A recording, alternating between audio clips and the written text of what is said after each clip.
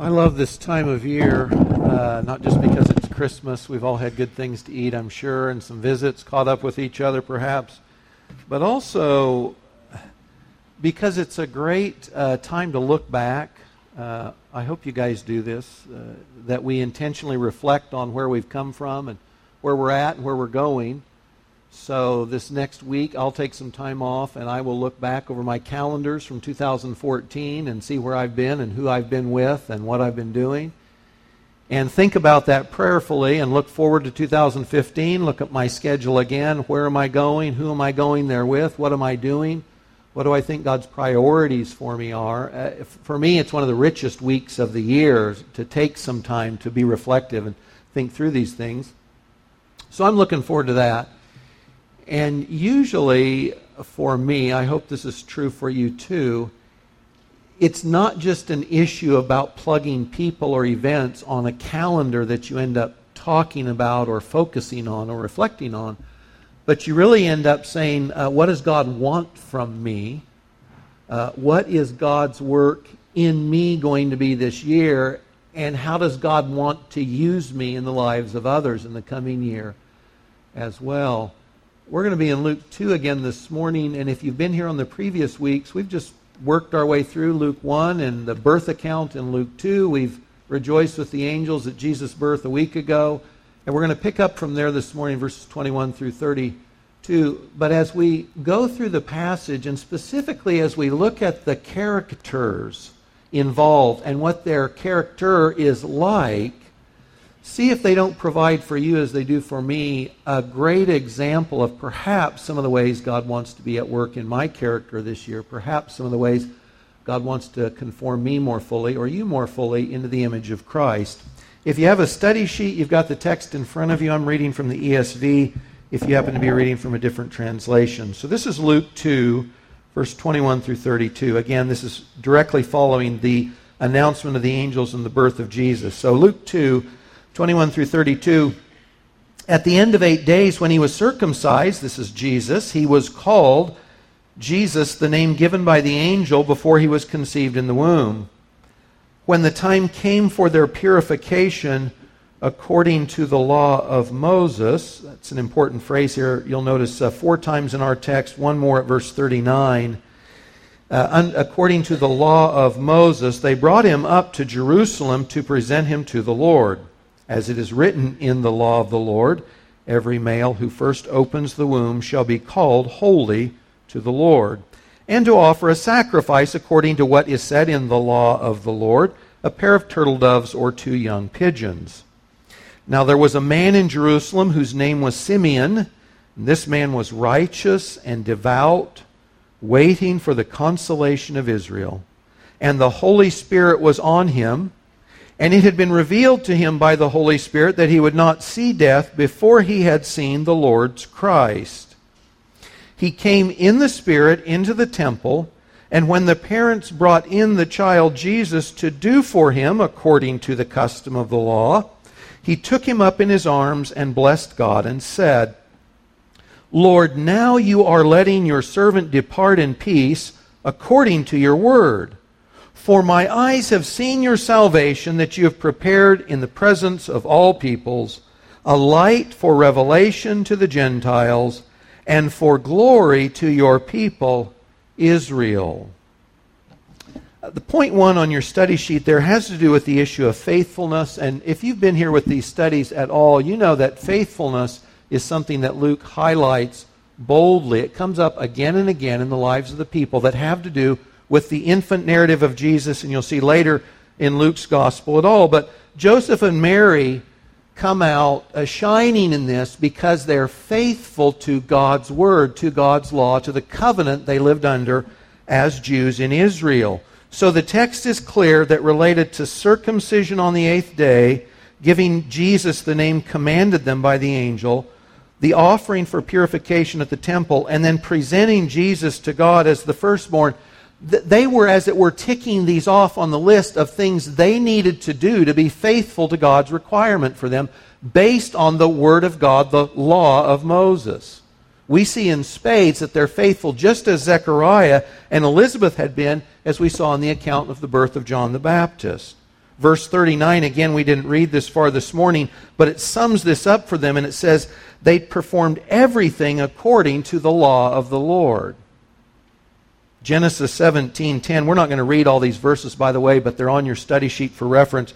Genesis 17:10, the descendants of Abraham were commanded to circumcise all males. This was reiterated in the law of Moses in Leviticus 12:3, that on the 8th day, that little boy was to be circumcised. He was to be brought under the covenant, both of Moses and of Abraham himself.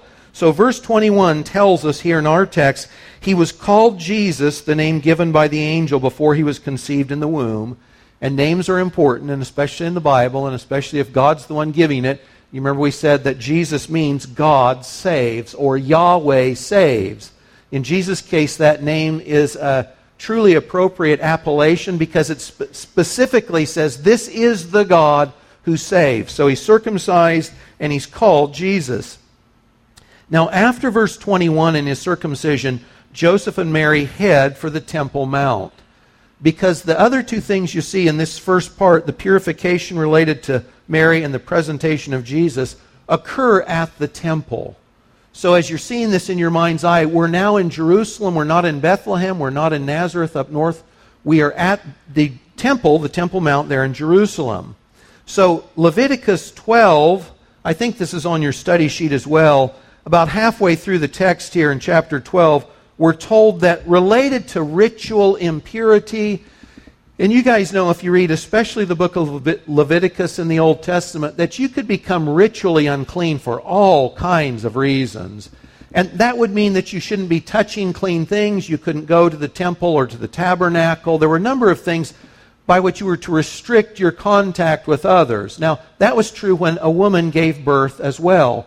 So Mary and Joseph are here to fulfill the law related to her offerings for her ritual purification following the birth of Jesus. So Leviticus says, she shall bring to the priest at the entrance of the tent of meeting a lamb a year old for a burnt offering, and a pigeon or a turtle dove for a sin offering. He shall offer it before the Lord and make atonement for her. Then she shall be clean from the flow of her blood. This is the law for her who bears a child, male or female. Verse 8 says, if she cannot afford a lamb, then she shall take 2 turtle doves or 2 pigeons, one for a burnt offering and the other for a sin offering, and the priest shall make atonement for her, and she shall be clean. Now, Luke tells us that Mary and Joseph, obediently going to the temple to make the offerings for her purification, are offering 2 pigeons or 2 turtle doves. Now, this tells us something about Joseph and Mary's economic status, doesn't it? See, the law said buy a lamb for the burnt offering, but lambs were more costly than pigeons or doves by quite a bit. So the fact that Mary and Joseph are bringing 2 doves or pigeons means that, relatively speaking, they're poor. But God had made provision for that. And he says, it's okay if you can't afford a lamb. This is the provision. You can get 2 doves or 2 pigeons. So that's what they do. Now, I don't know if this is true for you as it is sometimes for me and others I know. You know, if God wants Mike to do something and I'm looking for a way out, it's pretty easy to find one. And so if God says, Mike, do this, and I think, well, I can't quite get up to that, I can't pony up that amount, or I don't think I can say those words, or I can't be that faithful, or whatever, I just let myself off the hook. I just don't follow through. I don't obey. But see, God had made a provision for the poor. They could afford a couple pigeons or a couple of doves. And I think far too often, we as Christians, we don't take, as the characters in this story do, God and His Word seriously enough, and we let ourselves off the hook. And we make excuses, we rationalize why we aren't doing what we know God has otherwise called us to. We don't want to make the mistake, and if you said this or if you heard someone else say this, when I make this much money, when I make this much more money, when I get this raise, when those debts are paid off, then I will give generously. Or when someone else treats me a little nicer, I'll be gracious and kind to them. When my circumstances change, the way I believe God, the way I obey God, that will change too. And the problem with this is that it simply doesn't work that way. And Luke will later say in Luke 16:10 through Jesus, one who is faithful in a very little is also faithful in much. One who is dishonest in a very little also is dishonest in much. If you want to look down the corridors of time to see what you'll be like in the future, just look at your current character and status. It's the best predictor of what you'll do and what you'll be like in the future. And hopefully that's convicting. If I look at my life, I see things I'm not happy with, and you probably do too. So unless we do something, unless we intervene, unless we're conscientious about being serious with God and His things, we're probably going to do the same things in the future that we're doing right now. So if I have little in the way of time or energy or finances or anything else, that's okay, because God makes allowance for that. In fact, I love the passage in 2 Corinthians where Paul says, related to giving, they wanted to give generously. But they're saying, well, I don't have much to give. And Paul says it's acceptable according to what a person has. Don't worry about what you don't have. You and I have the ability to obey and be faithful right now with what God's given us. So don't make the mistake of saying, I'll obey, I'll give, I'll serve, I'll be gracious later when my circumstances have changed. Do it now. Be faithful with the little. You'll be faithful with much later. I find it interesting that God the Father put the care of the infant Son, Jesus, not into the hands of the wealthy and the well-placed, but under the care of the poor, but the faithful. They were poor. It didn't stop them from being faithful. Joseph and Mary are a great picture of this quiet faithfulness that I hope reminds you and me coming into 2015, these are things to aspire to. Faithfulness in the small things. They are at the Temple Mount for this offering. So verses 22 and 23 related to the presentation, the text says they brought him up to Jerusalem to present him to the Lord. And I think on your study sheet you've got Exodus and Numbers, a couple of passages there. God had said in Exodus 13, consecrate to me all the firstborn, whatever is the first to open the womb among the people of Israel, man and beast, is mine. So this is before the Exodus actually occurs, but in that context, Moses is down with the Jewish nation in Egypt, and God says all the firstborn of the nation, the animals and the males specifically, belong to me. Verse 12 there in Exodus 13, set apart to the Lord all that first opens the womb, every firstborn of man among your sons you shall redeem. Numbers 18 lists the price of redemption at 5 shekels. I just want to cover enough of this so that we've got context and not too much that it's a side road. You know, the first of anything, when you, again, think of the law or think of the Exodus. In the Exodus account, when Israel comes in from the wilderness to the land of promise, the first city they take, God says, is His. He says, it's mine. Jericho is mine. You don't take anything from that city. It's mine. Why is that? Because Jericho represents everything that follows. The first represents all. So the Jews gave God the first fruits of every harvest also. The Jews were to give God the first of everything because it was a reminder that God owns all of it. And I give Him the first because the first represents everything. So there in Exodus, God had said, Israel, your first of everything you have is mine. I claim it as my own, representative of everyone and everything else. So you give me the first. Now this would be a little cumbersome depending on what that would look like. What are you going to do with all those firstborns?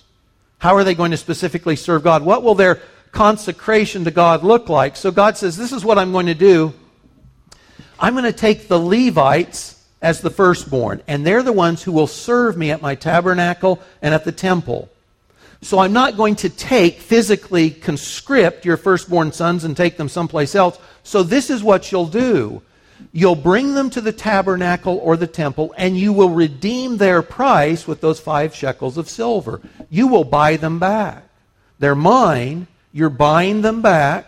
You know they belong to me, and that price is the price of their redemption. So that's what God said to do. present your firstborn, and if they're not among the tribe of Levi, they're going to be in whatever tribal area they come from. They'll live life normally, but you know you've redeemed them. They're mine. They represent that everything and everyone is mine. The setting aside, if you read, and I'm not going to read the text here this morning for time's sake, but in Exodus 13, verses 14 through 16, you'll see that God meant for the consecration of the firstborn to do the same thing that the annual celebration of the Passover did.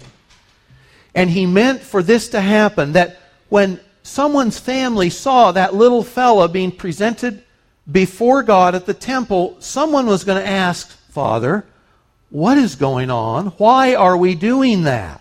Just like at the Passover, why is this night different than any other night? And then the father would tell the children, this is what we're remembering. That same thing, Exodus says, is supposed to occur at the dedication of the firstborn. And they were supposed to look back, and not just to Exodus 13, but you remember the Passover itself was that night in which the firstborn of Israel and the firstborn of Egypt were on the line. And the firstborns, again, represent everyone else, everything else. And when they talked about when God consecrated the firstborn back in Egypt, every household that had obeyed God, taken a lamb, slaughtered it, taken its blood, put it around their door, every household that did that, the eldest born, the firstborn, was safe. But every household in Egypt that didn't have the blood of the lamb, the firstborn would be taken in death. So God said in the Passover, you all belong to me. You're going to be represented by the firstborn. And if you come under the blood of the lamb, you'll belong to me in life. And if you refuse the blood of the lamb, you will belong to me in death. But the blood of the lamb was the determiner of what that firstborn status and what the condition of the nation would be. So picture this. Jesus is being consecrated at the temple. And Jesus is the Lamb of God who takes away the sins of the world. And He is specifically being consecrated to God, the one who's represented by all those offerings, who several decades or several years and a few decades later is going to die on a hill just outside Jerusalem as the Lamb of God.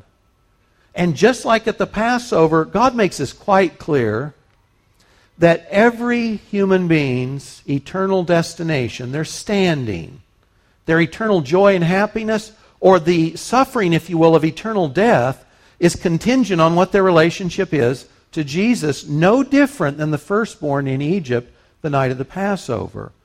So whether you're looking at John 3:36 or 1 John 5:12, the Scriptures are clear. If you have the Son, you have the life. If you don't have the Son, you do not have life. It's cut and dried. And here's Jesus, the Lamb of God, being consecrated, being presented to God at the temple. And this ceremony itself is supposed to recall for the Jews God delivering them through a lamb and the firstborn being saved. Let me point out Hebrews 10, verse 5 and 10, chapter 10, verses 5 and 10. This is speaking about Jesus, and think of it here in the context of both His presentation at the temple and then later at His crucifixion. But speaking of Christ, Hebrews 10, verse 5 says, when Christ came into the world, He said, sacrifices and offerings you have not desired, but a body have you prepared me. Here's Jesus, the incarnate God the Son, in His body being presented to God at the temple. And in that same chapter in verse 10, by that will we have been sanctified through the offering of the body of Jesus Christ once for all. We've been made holy, we've been forgiven, we've been sanctified through Christ. He's presented here, and later He'll die for our sins. The Lamb of God is being consecrated here to God the Father, and then later He's going to die on a hill outside Jerusalem. The one who is given a body will offer that body in sacrifice. So, Joseph and Mary, just like Zechariah and Elizabeth, faithful, they're doing everything that God has told them to do. And as they're up there on the Temple Mount, they meet an old man. An old man inserts himself into their story. Has someone ever come up to you sort of out of the blue and they've introduced themselves or they've said, can I ask you a question or whatever? And you're like, who are you and what's going on? Well, Simeon does that here. So the verses tell us about Simeon. He's righteous, he's devout, he's waiting for the consolation of Israel. That means he's waiting for the Messiah. And that the Holy Spirit was on him. Verse 26 adds, it had been revealed to him by the Holy Spirit that he would not see death before he had seen the Lord's Christ. Isn't it interesting? We said about Mary, for a brief time at least, Mary was the only person on the earth that knew that the incarnation had occurred. That God the Son was present and on earth. For a short time, as far as we know, until she goes down and sees Elizabeth, no one else on earth knows the incarnation has occurred. That Jesus is in her belly. Well, isn't it interesting here? Here's this old guy hanging out in Jerusalem, and the text says quite clearly, the Holy Spirit told him, you won't die before you see the Messiah here. Now, think of this for just a second. The only guy that we know of on the planet that knows the Messiah is coming in my lifetime. This is unique, right? Because the promises for the Messiah, they go back quite a ways, right? So Luke opened referencing Malachi. Well, that's 400 years earlier. And Jesus is born in Jerusalem. Micah said that. Well, that's 700 years earlier. And Isaiah talked about the Messiah. That's 800 years earlier. Promise to David, that's 900 years earlier. Abraham's promise 2,000 years earlier. Promise to Eve 4,000 years earlier. So here's a guy on the earth that knows the promise started 4,000 years ago. It occurs before I die. As far as we know, he's the only guy on earth that knew before I see death, I get to see the Messiah face to face. So when God wanted to share a secret, again, as far as we know, he's the only one, God shared with this old guy in Jerusalem. And all the text tells us about it doesn't tell us his vocation, doesn't tell us about his family, doesn't tell us a host of things, but it says he was just, he was devout. He was waiting for God to fulfill the promises in his word about a Messiah and comfort and light to the Gentiles and glory to Israel. That's all we know about him. He's the guy that God says, you're going to see him before you die. I'm sending him. You're going to see the Messiah face to face.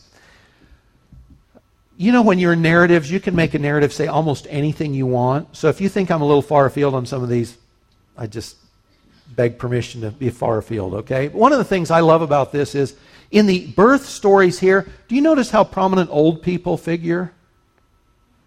Zechariah and Elizabeth and Simeon. And we didn't read further in the story, but Anna is very old, the prophet there on the Temple Mount who goes around telling everybody the Messiah is here, here he is. They're old people.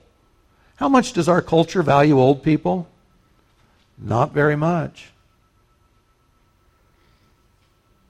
The white-haired among us. The ones among us getting more white hairs as we go along. But isn't this neat that God's promise and the fulfillment of John the Baptist's presence on earth? Now, Jesus comes through a very young virgin. We know that. So God's using the old and the young. But the old figure very dominantly in these stories. Don't write off the old. And if you're a younger person, you know, when Kathy and I were young Christians, we looked for older Christians who were willing to take us under their wing because we knew we could learn. We wanted to grow. If you want to grow as a Christian, an older mentor is a great person to have in your life. And I don't just mean old, and you guys know this. I can be a Christian for 40 years and be like a 1-year-old Christian. Right? Just hanging out doesn't make me more mature and more Christ-like. So I'm not saying time alone. And that's not true of Zechariah and Elizabeth or Simeon or Anna. They were serious about God. They were serious about his things. And so they had walked with God for a long time. And those are the folks God's using in this story, in his story. So if you're younger, having a mentor, an older Christian who's walked with the Lord that you know is serious about God and God's things, that's a great resource to have in your life. And also being someone, not just that I'm older than most everybody else in this room, but that I can walk with the Lord. I can be faithful such that God can use me in the lives of others. That's a great aspiration. So God is using the elderly big time in this story. about the incarnation.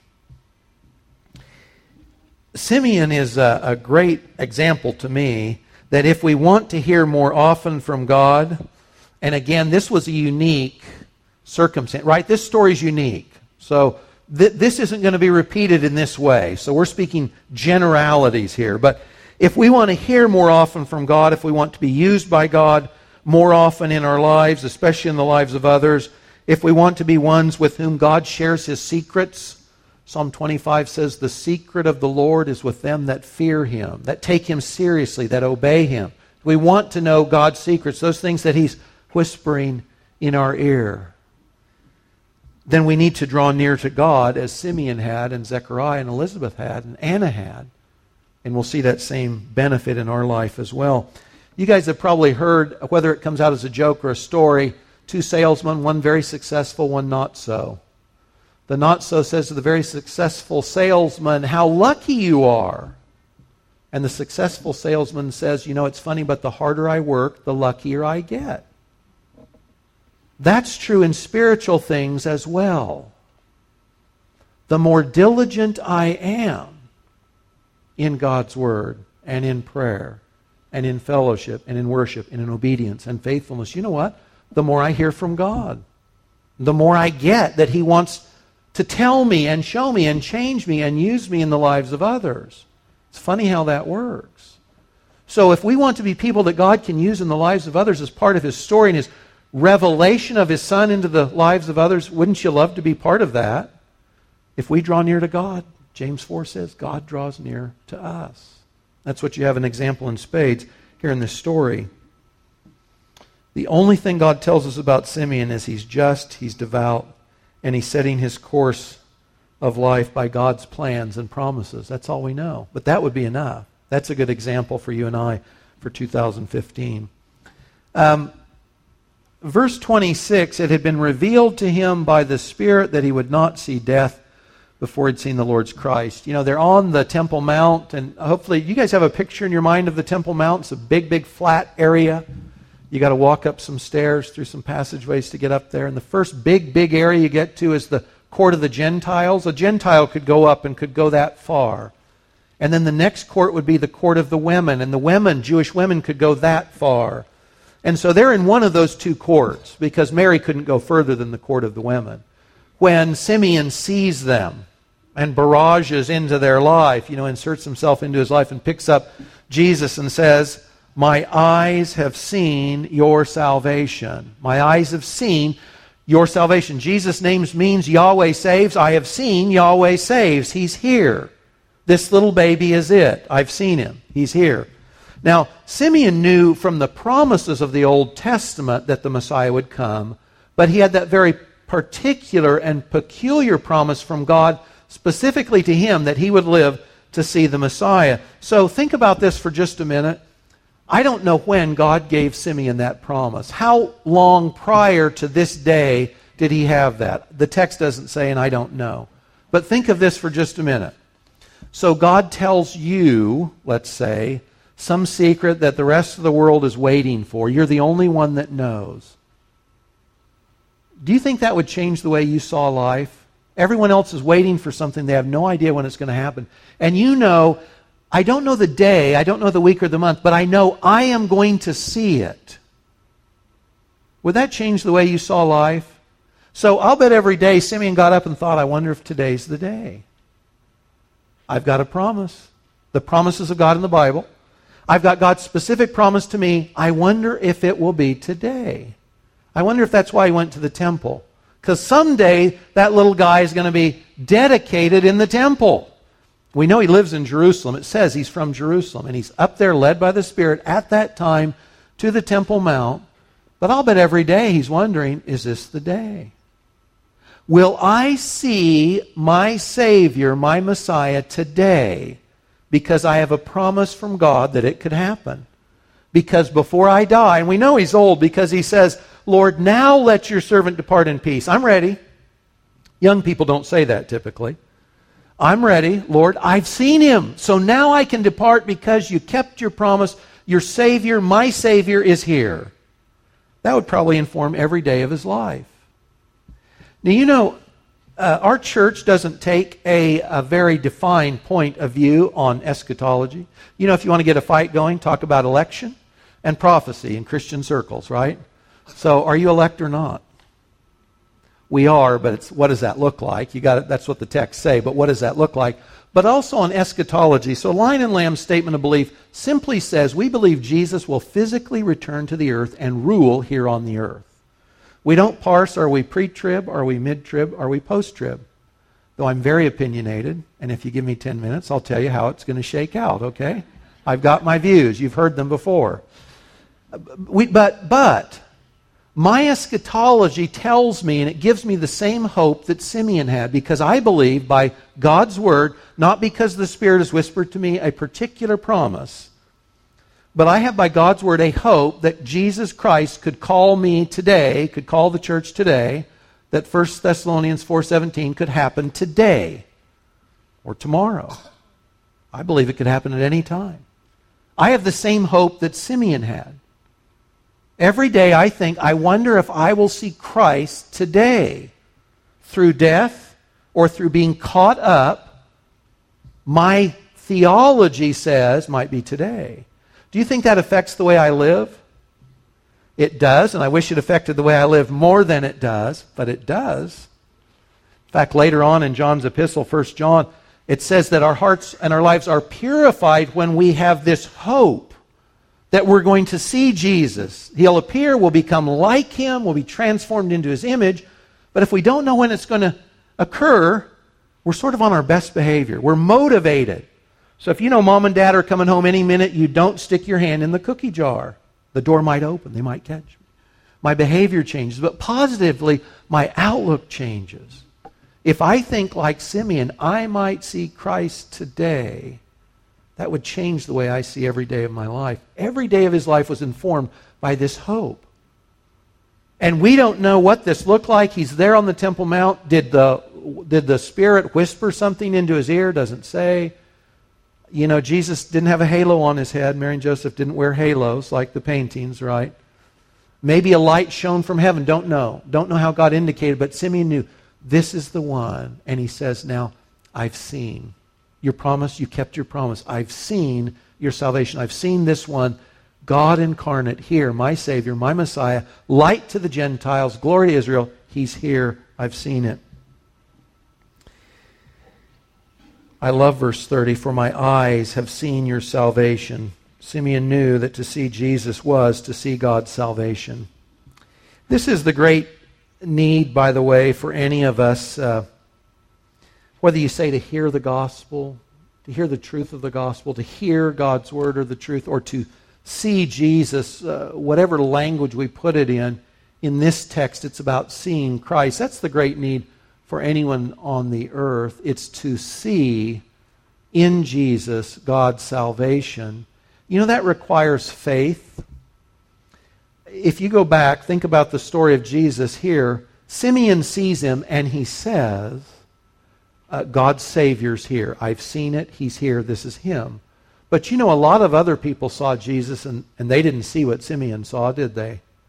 So as he grows up, and certainly when you read about his ministry years in the Gospels, so more people didn't believe in him that saw him physically than did. Right? He's rejected by crowds, by the Pharisees, by the Sadducees, by the Sanhedrin. So rejection was the norm. To see Jesus the way Simeon did required faith. If physical sight wasn't joined with spiritual sight, it didn't do them any good.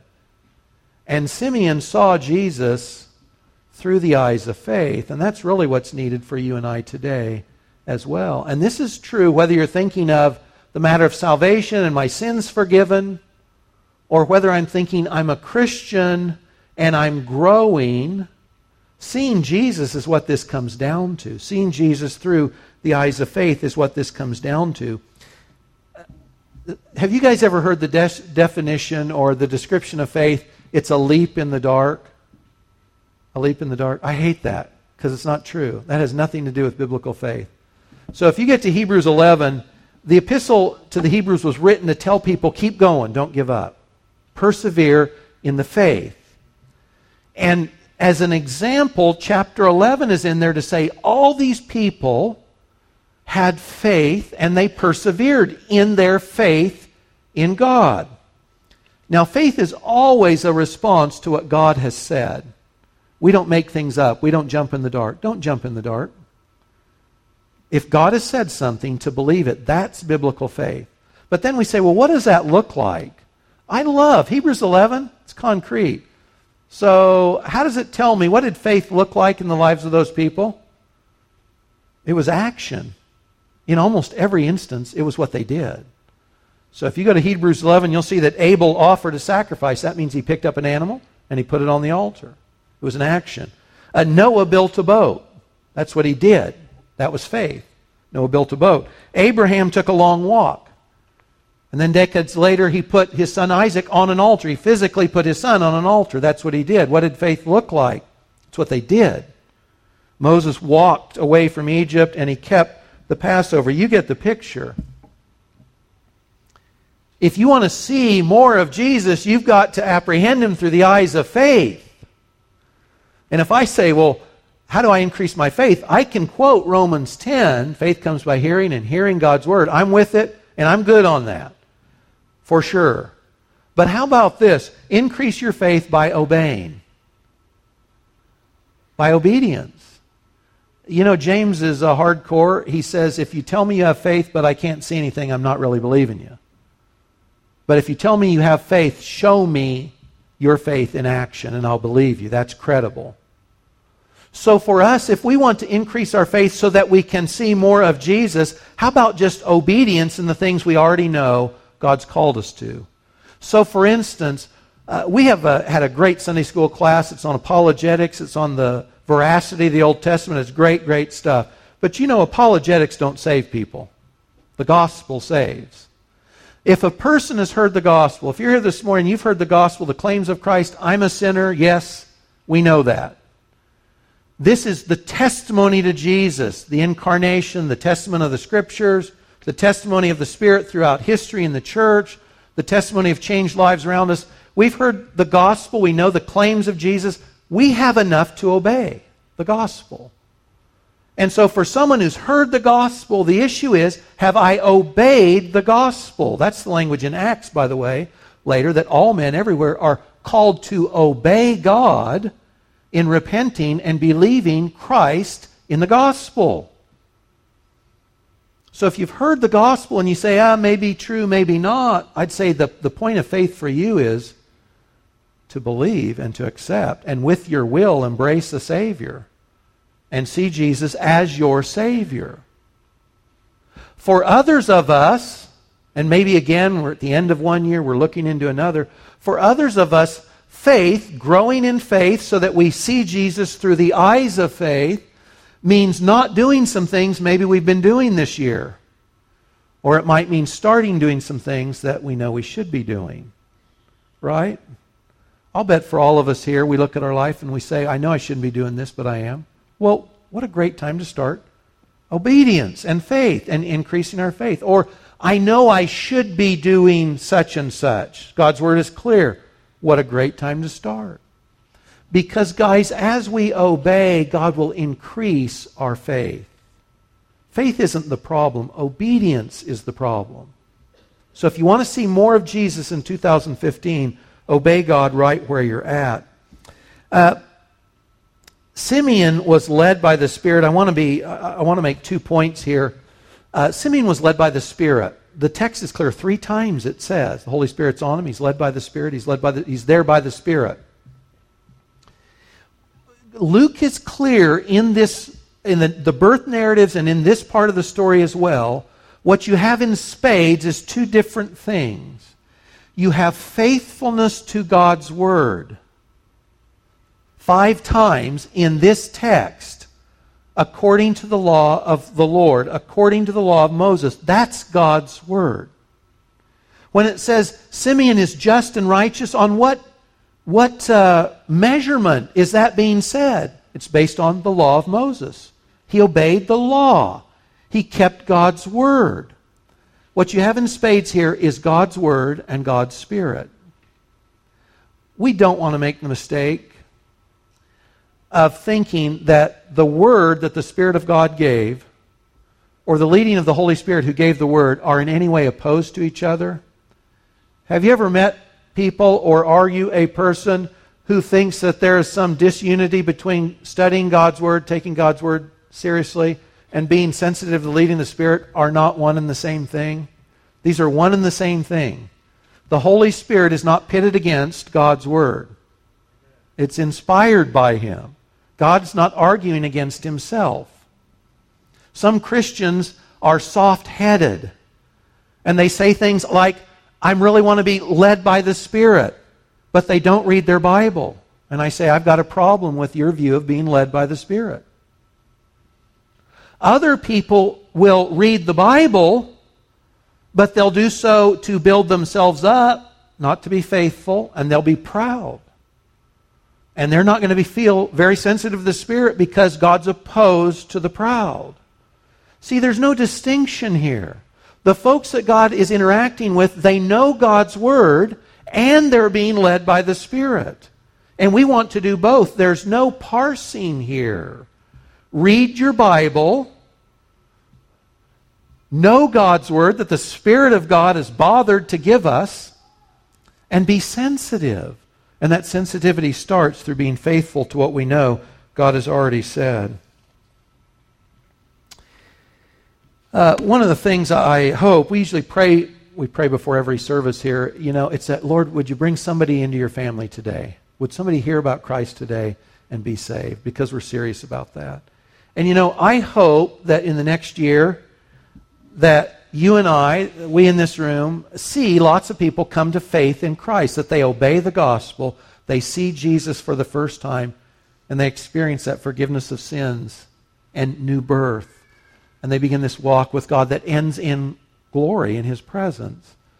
One of the things we want to be careful about in those discussions that I hope we're having with others, conscientiously having with others, we want to be careful that we're not talking against something, but that we're helping people see Jesus. You know what this looks like? So maybe you have relatives that come from a different religious background than you. And so your means of helping them come to faith is to knock down all their false theology. Where would that end? I mean, there's a place for that. Don't get me wrong, there's a place for that. But that's not where you start. They need Jesus. They could misbelieve 1,000,001 other doctrines, and it's meaningless. It doesn't matter which wrong one they've got. If you have Christ, you have salvation and eternal life and glory and hope. If you don't, you have death. So you can die 1,000,000,000 ways. There doesn't matter which one. So when we're interacting with others, make sure that what we're doing for them is what Simeon experienced. I see Jesus. We want to help others see Jesus. We don't want to knock down and take the trouble to knock every false theology and false concept and idol down. They'll just keep popping up. What we want them to do is to help them to see Jesus. So make sure when we're talking to others and the gospel that we're helping them see Jesus. And sometimes that's a challenge, that you have enough information to believe. What's keeping you from, with your will, obeying and embracing Christ as Savior and Lord? But also for others of us that are already Christians, when you see areas of your life in which you have chronic sin, those are areas we need to see more of Christ. I'm drawn to something that's second rate because I'm not satisfied by the thing God wants me to know and experience deeply. So the more I know Christ, the less tempted I am to sin. So if you find yourself in some area of life, this could be 1,000,000 things again, greed or lust or bitterness, it doesn't matter. They're all coming from the same place. Pride. I need to know Christ more fully. The more satisfied I am with God Himself, the less tempted I am to sin. Now, our sinful nature never changes. You know that, right? As long as we're in this flesh and blood body, we have a nature that's absolutely opposed to God. It's always proud, it's always lustful, it's always greedy, it's always bitter. That's all it can be, no matter how I cover that up nicely or religiously. That doesn't change. But my appetites, my bents, my habits, they can change over time if I see more of Christ and value Him because I see more of Him. So whether we're thinking about coming to Christ or growing in Christ, seeing more of Jesus is what we need. We need more of Christ. You know, the phrase "in Christ" is throughout the New Testament, primarily the epistles. That's what identifies us. I am in Christ. Christ is in me. I want to make much of Christ, as Simeon and later in that same story, Anna did, because that's where the life is to be found. So, how about this for a goal for 2015? To see Jesus more fully and more often. That would work for me. In the Word, you know, I hope we talk about this. I know I'm a drum. I beat the same drum. Start each day in God's Word and with prayer. I'm with the Lord. I'm starting each day. Guys, when I do that in my mind, I'm giving God the first part of my day because the whole day is His. So I start each day with Him. I'm in His Word and I'm praying. It would be hard for me not to start a day this way. We see Jesus in the Word and in prayer. Through obedience, increasing the eyes of our faith through doing what we know God's already told us to do. Asking others for help as we need to. Seeing Christ more fully in worship and in the fellowship of the saints. I'll close with this. The Apostle Thomas is one of my favorites, and it's because of a passage in John's Gospel. You know, we always give the guys, their faults are out there, aren't they? And so, man, we take advantage of that, as if our faults aren't. You know, so Thomas is always doubting Thomas. Okay, you know, yes. But Thomas is the guy that said, I'm ready to go to Jerusalem with Jesus and die with Him. I don't hear many Christians here saying that today. That was Thomas also. But you know, he had difficulty, didn't he, after the resurrection? He wasn't there the day of the resurrection when the rest of the guys had seen the resurrected Jesus. And you can imagine, they're all disappointed. None of them saw this coming. None of them knew this was what it was going to look like. The guy we think's the Messiah, because he is, dies on a cross and gets buried, and all our hopes are buried with him. And we're not sure about this resurrection thing. And Thomas isn't there. So a week later, you know, he's the one that said, I'm not going to believe. You know, I'm disappointed, I'm hurt, I'm not going to believe unless He's here, He's physical. I can put my hand, you know, in the wounds. But then a week later, he does see. And though he had lived with Jesus for 3 years, eaten with Him, slept near Him, saw the miracles, you know, I think for him, that night, the week after the resurrection, it was like seeing Jesus for the first time. I see Him as He is and for who He is.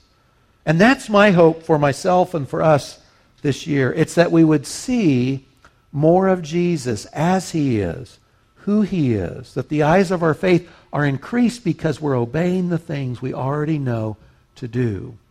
Let's pray. Lord, we know that in You, in the Son, is life. Lord Jesus, thanks, light of the world, coming and paying the awful penalty due our sins. Thanks for Your incarnation, Your crucifixion, and Your resurrection. Lord, would You help us to join Simeon in seeing in You our Savior, our glory, our light. Lord, would You help us to make much of You in our own lives through obedience? Would You help us to make much of You in the lives of those who don't yet know You, so that they can see Jesus through the eyes of faith too? And Lord, for us, would You help us to see Christ more fully each and every day in Your Word, in prayer, in the fellowship of the saints, and in worship. In Jesus' name, amen.